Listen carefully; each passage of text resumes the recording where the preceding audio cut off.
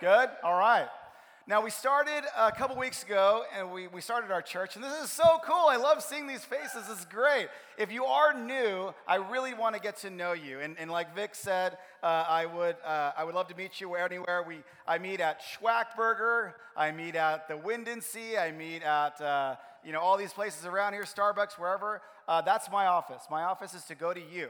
It's not to you to come to me between this time and meet with somebody else and then meet with somebody else. Come directly to me. I'll go directly to you, and we'll meet somewhere in the community. But we want to make sure that we are doing life together. The reason why is, one, that this is a church family, and I'm the pastor of this church, and that means I'm the shepherd of this church. Doesn't mean I'm the boss. Doesn't mean I'm the CEO. Doesn't mean I'm the head honcho. It means I'm here to serve you. That is my job. I'm here to care for you and take care of you. So if you have anything going on, I would love to come alongside you. Also, the things that we're talking about are actually very hard.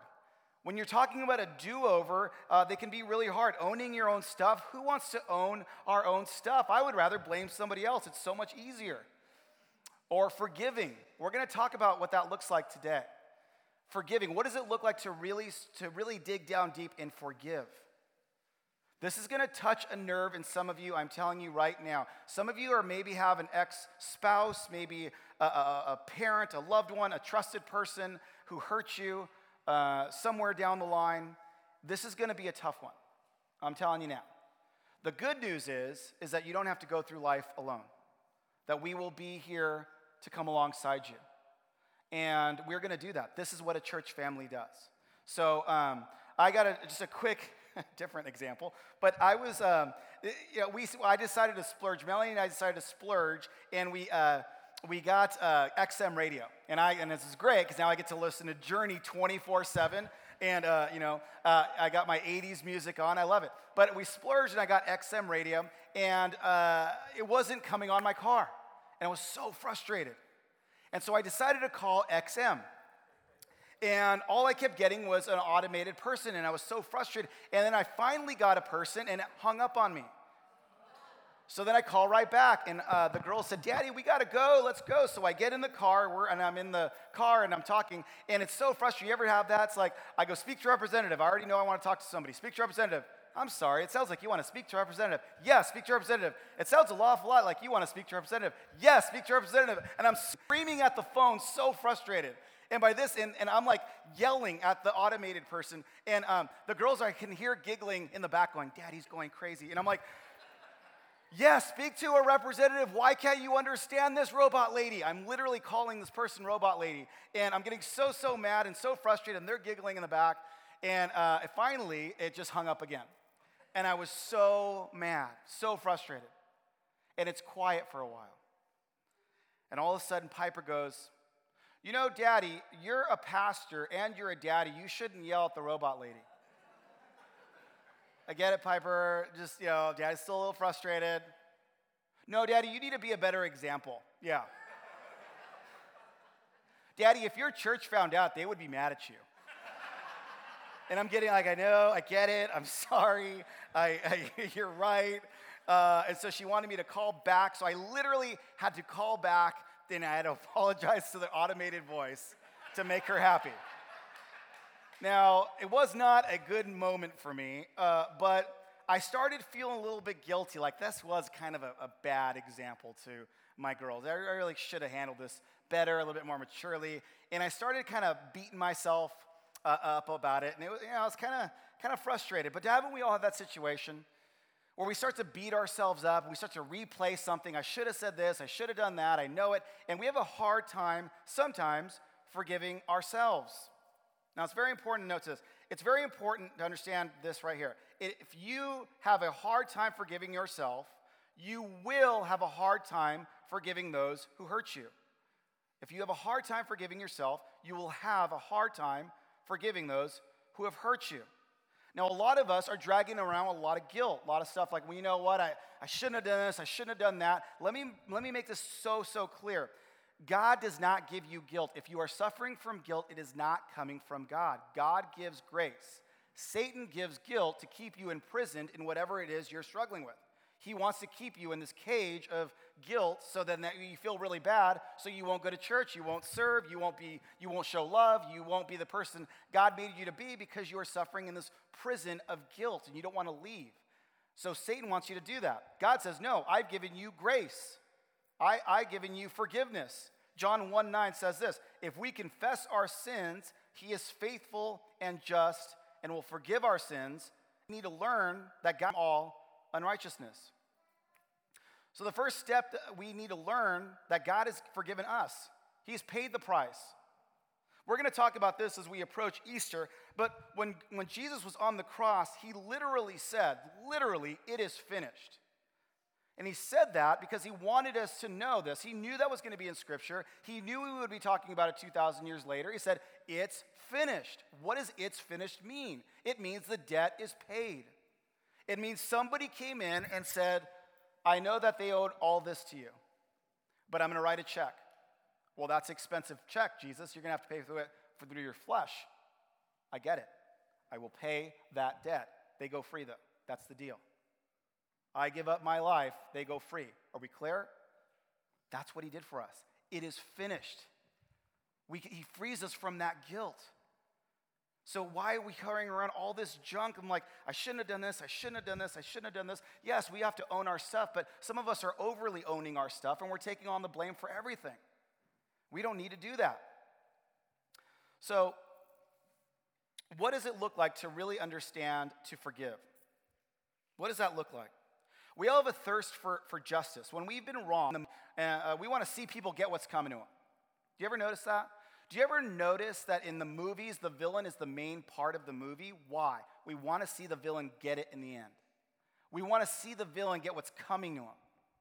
You know, I still have a hard time with It's a Wonderful Life, that movie. You guys ever seen it? I want Mr. Potter to get it at the end, you know? It's so frustrating. It's like that cliffhanger. We want to see Batman get the Joker. We want to see Superman, get Lex Luthor. We want to see the hero win and the bad guy get what's coming to him. We all have a thirst for that. Deep down, we do. And we want to see people get what's coming to them. But when that takes hold of our heart, it begins to poison us because now we become occupied and now we become obsessed with now that person needs to get it. I've been wrong, they have to get it. And we become obsessed with that. We do. But forgiving others is releasing yourself. Forgiving others is releasing yourself. Forgiveness isn't about the past, it's actually about the future.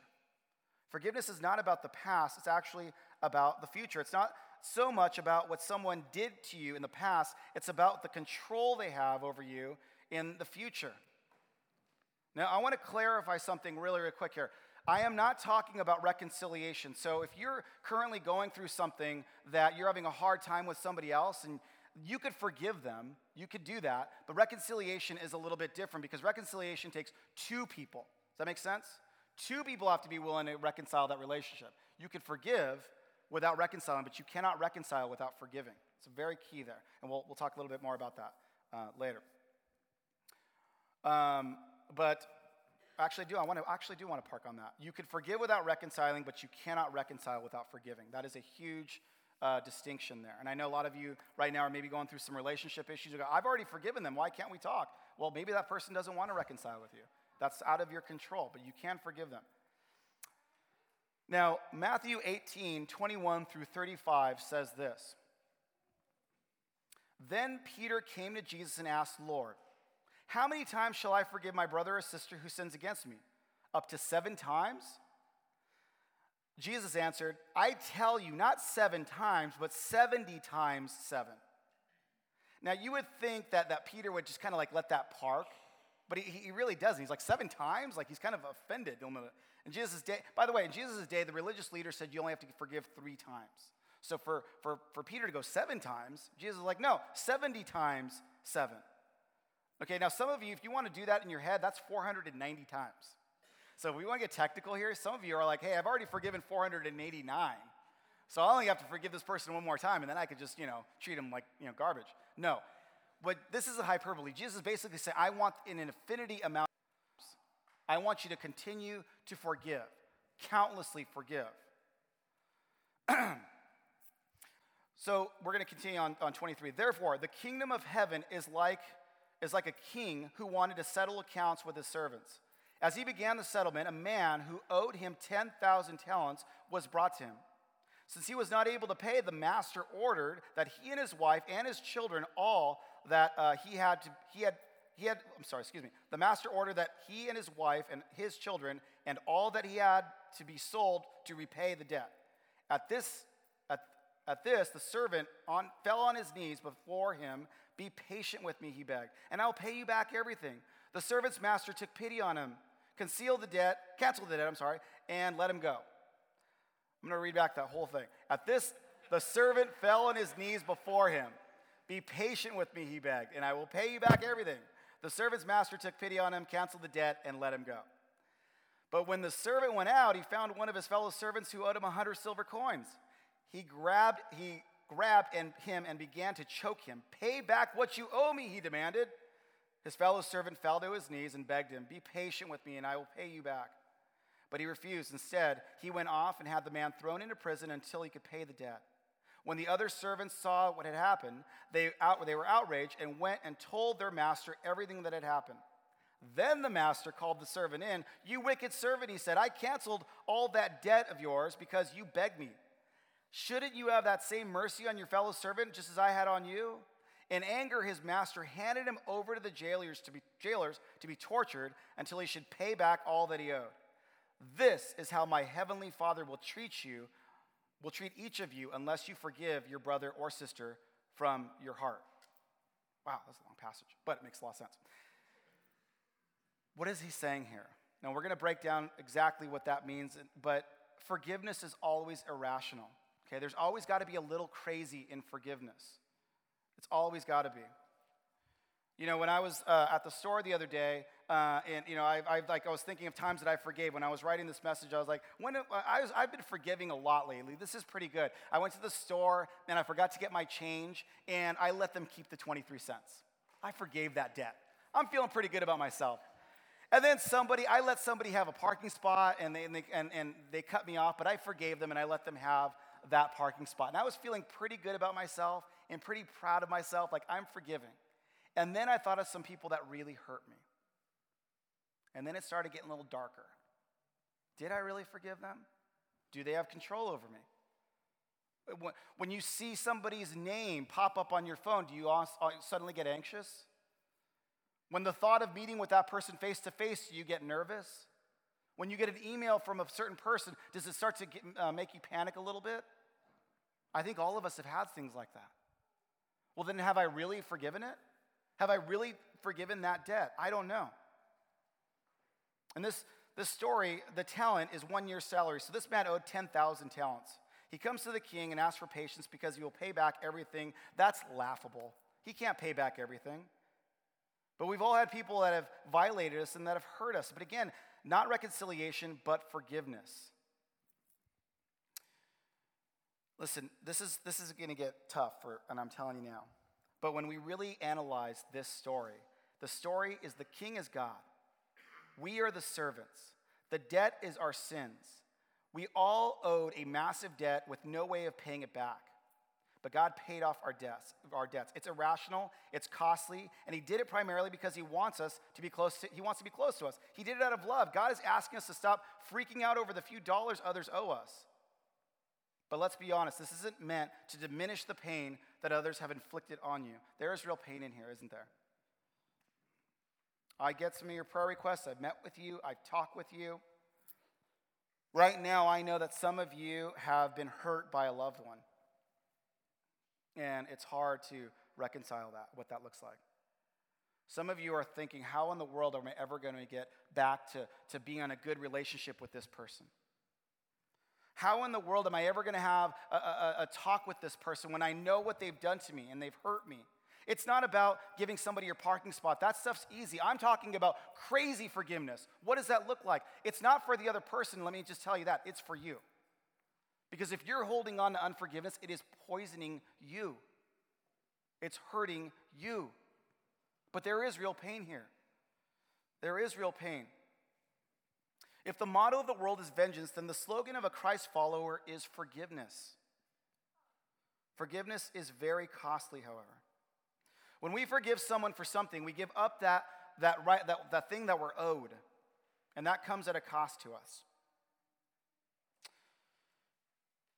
Forgiveness can sometimes mean forgive a financial debt, you lose money. Forgive a parent, you give up the chance at vindication. Forgive an ex, you lose the right to make them see their mistake. Forgive someone who put you down, you give up the right to point out each of their flaws and failures. However, when we forgive the way Jesus teaches, we gain wealth we didn't know we had access to. We become stronger. We are at peace. We no longer are in the prison of resentment. We're not fighting for the scraps on the floor. We actually have a seat at the head table. We don't have to try to work so hard to get somewhere that God's just saying, look, you're already here. You don't have to fight for those scraps. I've given you the head table. Anne Lott says this: forgiveness means it becomes unimportant that we hit back. For some of us, we are just too advanced, though, aren't we? We're too mature to lash out, so we'll do this. You ever do this? We quietly walk away from a relationship. We stop returning phone calls. All of a sudden, we get real busy. We give them the silent treatment. Let me tell you, but by burying or ignoring something isn't the same as releasing or forgiving it. You might want to write that down. By burying or ignoring something, it's not the same as releasing it or forgiving it. We do what Jesus says, and we forgive countlessly. If you want a real do-over, we do what Jesus says, and we forgive countlessly. The bigger the debt, the bigger the reward. The bigger the debt, the bigger reward. Now, I have intentionally kind of wanted to paint this picture here, and I wanted to share a story with you that would perfectly illustrate what I'm talking about, but I can't retell the story because it's very, very powerful. So I want to show you the story. I want you to see it. But it's a little bit long, so I'm going to give you a quick, just a pre-curve. It's a little long. I don't like to show videos that are longer than 3 minutes, but it's actually a 7-minute video. But let's be honest, I've introduced longer videos in my ministry life. It's okay. But it's a really, really powerful story, and those were good too. But it's a really powerful story, and I want you to check this out.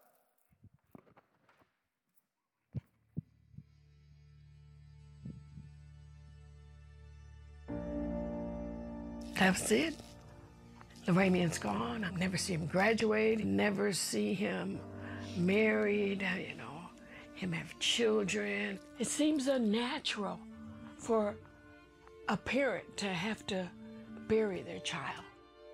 On February 12, 1993, Mary Johnson's only son, Loramian, was killed by 4 gunshots in a gang-related altercation. With the help of eyewitnesses, detectives found their prime suspect 2 days later. I think hatred began to set in just right then. During a police investigation, 16-year-old O'Shea Israel confessed to killing Loramian. After 2 years of hearings and appeals, he was tried as an adult and convicted of second-degree murder. Mary addressed him during her impact statement in court. I said, you know what? If my son had taken your life, I would expect him to have to pay the cost. And then I ended up telling him that I forgave. Yeah, the word says, in order to be forgiven, you must forgive. So I said, well, okay, I had to tell him. But I wanted him locked up, caged, because he was an animal, and that's what he deserved. O'Shea was sentenced to 25 years in prison. The grieving process for me, I think it began after the trial. Wave after wave after wave after wave, the tsunami. Just stuff, hatred. Here I am, a Christian woman. I hated this 16-year-old boy. And I never, ever thought I would be put back together. After the trial, Mary went through the motions of life. She visited friends and stayed active in her church. But it would be 10 long years before her emotional turmoil would end. In 2004, her pastor asked her to teach a class on forgiveness. As she studied the class book, Mary says she took a hard look at her heart. I'm hearing, Mary, you need to repent. You need to repent for all these things that you've said about this young man, all these feelings that you've had for him. And I'm like, I have right to have those feelings for him. Then I heard Mary, pray for him like you pray for yourself. And I'm like, I'm praying for him. Okay, so I pray for him like I pray for myself. And then I heard, every time his name comes up, every time you hear it within yourself, say, I choose to forgive. So I repented, and I really believe it was a true repentance. It was for real. It was for real. As Mary started to change, so did the person she was praying for. I started coming into myself, started maturing, and with maturity, I decided I wanted to hold myself accountable and be responsible for my actions. In 2005, Mary took another courageous step toward healing. She contacted the Department of Corrections and requested a face-to-face meeting with O'Shea. I have to make sure I have truly forgiven him. I don't have all the hatred. I was peaceful. We had a conversation, and he admitted what he had done. He told me that, if he could have communicated that night, things would have been different. And she asked a lot of questions about myself and my life, and it showed that she was interested in getting to know the person. And I told him, I said, look, I told you in court that I forgave you. But today, from the bottom of my heart, I want you to know that I forgive you. And he was like, ma'am, how can you do that? And I said, because of who is within me. It was a very powerful and moving meeting, but I felt extremely compelled to just ask her, may I give you a hug, to show her my genuineness. I do remember falling, and he was holding me. He had to hold me up until I felt this thing leave me. And I instantly knew that all that hatred, all the bitterness, the animosity, all that junk I had inside me for 12 years, I knew it was over with. It was done. It was instantly, it was gone. Mary and O'Shea continued to meet, and they eventually began speaking in prisons about forgiveness and reconciliation. The more and more we spoke, the more and more our bond started to grow, and Mary has turned into one of my biggest supporters. She worries about me when I'm not worried about myself, and that's something that a mother does. O'Shea was released from prison in 2010, and Mary arranged his homecoming party. I walked in and I saw all these people that I didn't know, who only know of me because of the pain and the hurt I've caused. But I walk in and get hugs. I walk in and get smiles. That's another part of the forgiveness, the community forgave me. Her friends were able to forgive me. Today, O'Shea and Mary are next-door neighbors. They speak all over the country about the power of forgiveness. I am so grateful for who I am today in God, and that I'm not that person that I used to be, full of all that junk. Being on the other side of forgiveness is important in my life because it made me free enough to be myself. I can really live and enjoy life. I can enjoy people. I can enjoy being home. I can enjoy laughing. Outside of that, I got a huge family now.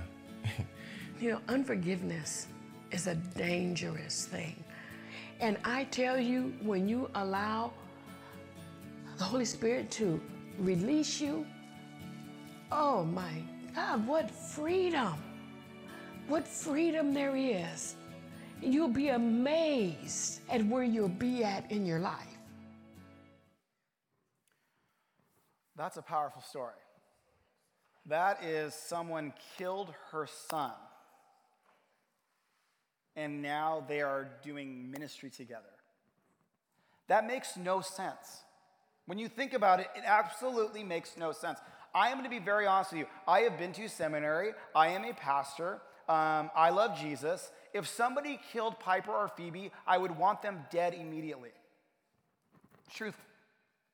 I wouldn't be thinking, how can I come alongside this person and do ministry? I would love to tell you that I would. I'd love to tell you that. But I'm being very honest. I want them gone immediately. It makes no sense. If we try to make logic out of this, it doesn't, because it's illogical. Because the world says, no, get them back. Take them back. Those feelings that you're having of vengeance, those are good feelings. Act on them. That's not from God, though. You ever notice that? Do you ever notice when we feel like we need to get somebody back, what that's doing to us? You ever have somebody that or maybe you've had this before, where you have vengeance and you want to get that person back? How much time do you sleep that night? How relaxed are you when you can't wait to get this person back? How calm are you with that? Look, I'm not asking you to be happy about people hurting you. I'm not. I don't expect you to. We're human beings. But when we hold on to that hate, it is hurting us. It's actually hurting us. Does that lady whose son that's murdered look miserable to you? She has turned it around. Only God does this type of stuff. Only God can. Again, you might be thinking, well, you don't understand, Pastor James, this person abused me as a child. You have a legitimate right to be angry, legitimately. This person abused me in our marriage. This person betrayed my trust. This ex-spouse is still hurting me. You have a reason. They were hurting you. You have a reason to be angry and frustrated. But at the end of the day, if you don't forgive, it will hold on to you, and it will keep you trapped in this den of misery of trying to get somebody back. You know, Nelson Mandela actually had a pretty good quote. It said, "Resentment is like swallowing poison and expecting the other person to die." It's really what it is. You know, I have some great examples in my life, and a lot of you know about stories that I've had in my personal life. And I think that for you parents out there, you don't know this, but you are absolutely living an example to your kids now. You being at church here, you showing you being connected, you're living an example to them right now. Even if they act like they don't care about it, they still are getting something from this. For me, I definitely had those examples with our parents and our mom. And she showed us what it looks like. You know, I've told you before stories about her being in pain and her praying for my dad even when they were divorced.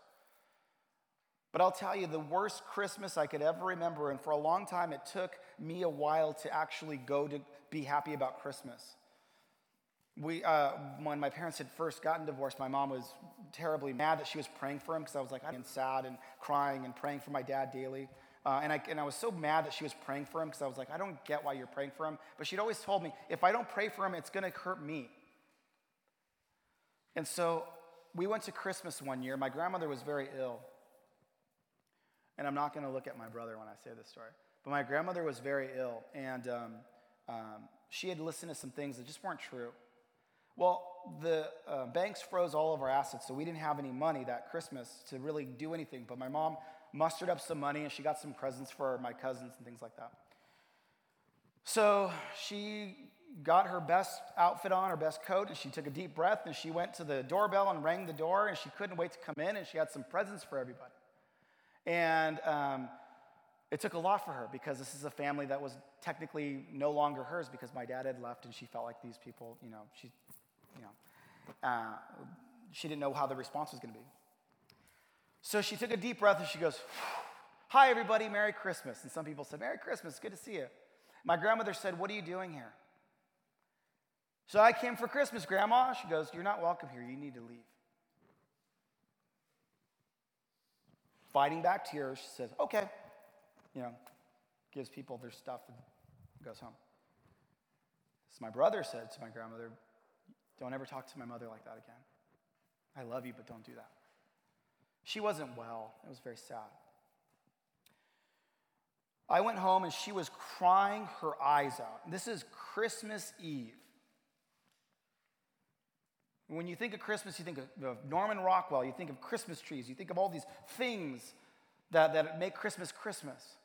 And she is crying, and I couldn't understand a word she was saying.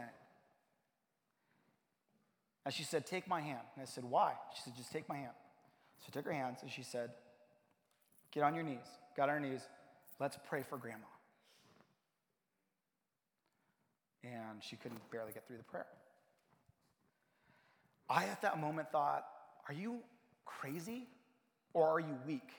I don't understand the difference. What I realized as a child was she was so strong. So we get up. Not long after, she shows up to my grandmother's home, and she says, hi, Grandma. And my grandmother didn't really know what to say. She goes, I just want you to know that I love you. Can I pray for you? And so she says, yeah, I guess, if you want to come in. My mom got on her knees. My grandmother was very ill, and my mom held her hand, and they prayed together. And my mom said, I love you. And she says, I love you too.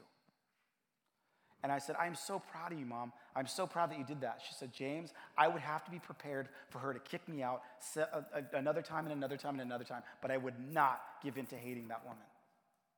She was not going to let me hate her. She was not going to let me carry this on.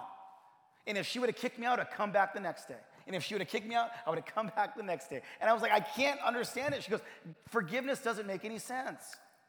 You have to. It's what it does for me. Every time I do it, a part of the resentment dies every time I do it. I'm not going to let anybody hold that over me. So when God is asking you to forgive 70 times 7, what he's saying is forgiving endlessly. Why? Because he wants you to be weak? No, because he wants you to be free. Some of you right now, you are holding on to legitimate pain. Your ex is a total butt. I get it. Somebody could have seriously abused you. I get it. Something is really getting at you. Those are real things, but please understand this. When Jesus is saying, no, you need to forgive 70 times 7, he is saying, I want you to be free. I want you to experience what it's like to give up all that resentment. That lady's story is a perfect example of what God can do. Somebody kills her son, she goes off, and she ends up doing ministry with him. So, here are some practical steps of forgiving. We do have an interesting quote here from a famous writer, Lewis B. Smedes. Forgiving does not erase the bitter past. A healed memory is not a deleted memory. Instead, forgiving what we cannot forget creates a new way to remember. We change the memory of our past into the hope for our future. You want a bright future? You got to forgive. You got to. Here's some practical steps as we close here. Name it. Name it. Many times we don't know how to forgive because we haven't recognized the debt that's been created. So let's name it. Let's not be Pollyanna about this. Let's name it. What is that? What's the debt that's been created? We realize it's your problem. You realize it's your problem. What happened to you was their problem, but by carrying it is your problem. We stop rehearsing your fault. That wasn't your problem, but now carrying it on, that is. We stop rehearsing it. Just like my mom did with my grandmother. We learn to accept the apology that never came. Hers, in her case, she did. But just, you learn to accept that apology that never came. You may not ever get it. And you choose to release them. Forgiveness isn't the same as trust. Forgiveness is free, but trust is earned over time. There's a difference there. Okay? Well, I think it's really, really important. I'm going to say that again. Forgiveness is free, but trust is earned over time. So when you forgive somebody and you let it go, you have that freedom. But I'm not saying go ahead and trust them again. They got to earn that. You know? If somebody has hurt you in your life, they got to earn that way back in. They don't just get a free pass to back in. They got to earn that. But yes, forgive countlessly. So what if? What if in order to fully experience the do-over in your life, you need to first forgive someone else and allow them a do-over in their life? As we talked about, could be a number of people that have hurt you. We're going to end with this verse here. Hebrews 12:14-15 says this, make every effort to live in peace with everyone and to be holy. Without holiness, no one will see the Lord. See to it that no one falls short of the grace of God, and that no bitter root grows up to cause trouble and to defile many. I want you to be able to experience the peace that comes from forgiveness. The only way to really get that is through Jesus. The only way to really get that is through Jesus. Like I said, this is going to be a tough one because some of you guys right now are holding on to something. And if I'm being honest, I think I am too. There's some people in my life that if I were to see on the street, I would be like, because of what they did to me. But it does not hurt them. It only will carry pain inside of you. Can you do this on your own? No, you can't. You can't. I'd like to say you could, but you can't. That's why we're here. We're going to do this together. When you go through whatever storm life has, you're going to have some people that are going to go through this together. This is a church family. This is what we'll do together. If this message has sparked something in you, let's pray about it. Let's talk about it. Let's meet up. Let's go through this journey together. It's not going to be easy. For some of you, this forgiveness journey is going to be the hardest thing you will ever do. I'm telling you now. It will get dark and hard. Why? Why is it so hard, Pastor James? Because the enemy wants to keep you enslaved in this junk. This is how he controls you. He wants you to go, they are owed, so you gotta get them back. They will pay for what they did to you. He wants to keep you there. So he's going to try to make it as difficult as possible. It's going to be hard. But we have it within us to trust God, to say, you know what, we are gonna forgive. I don't know about reconciliation, that takes two people.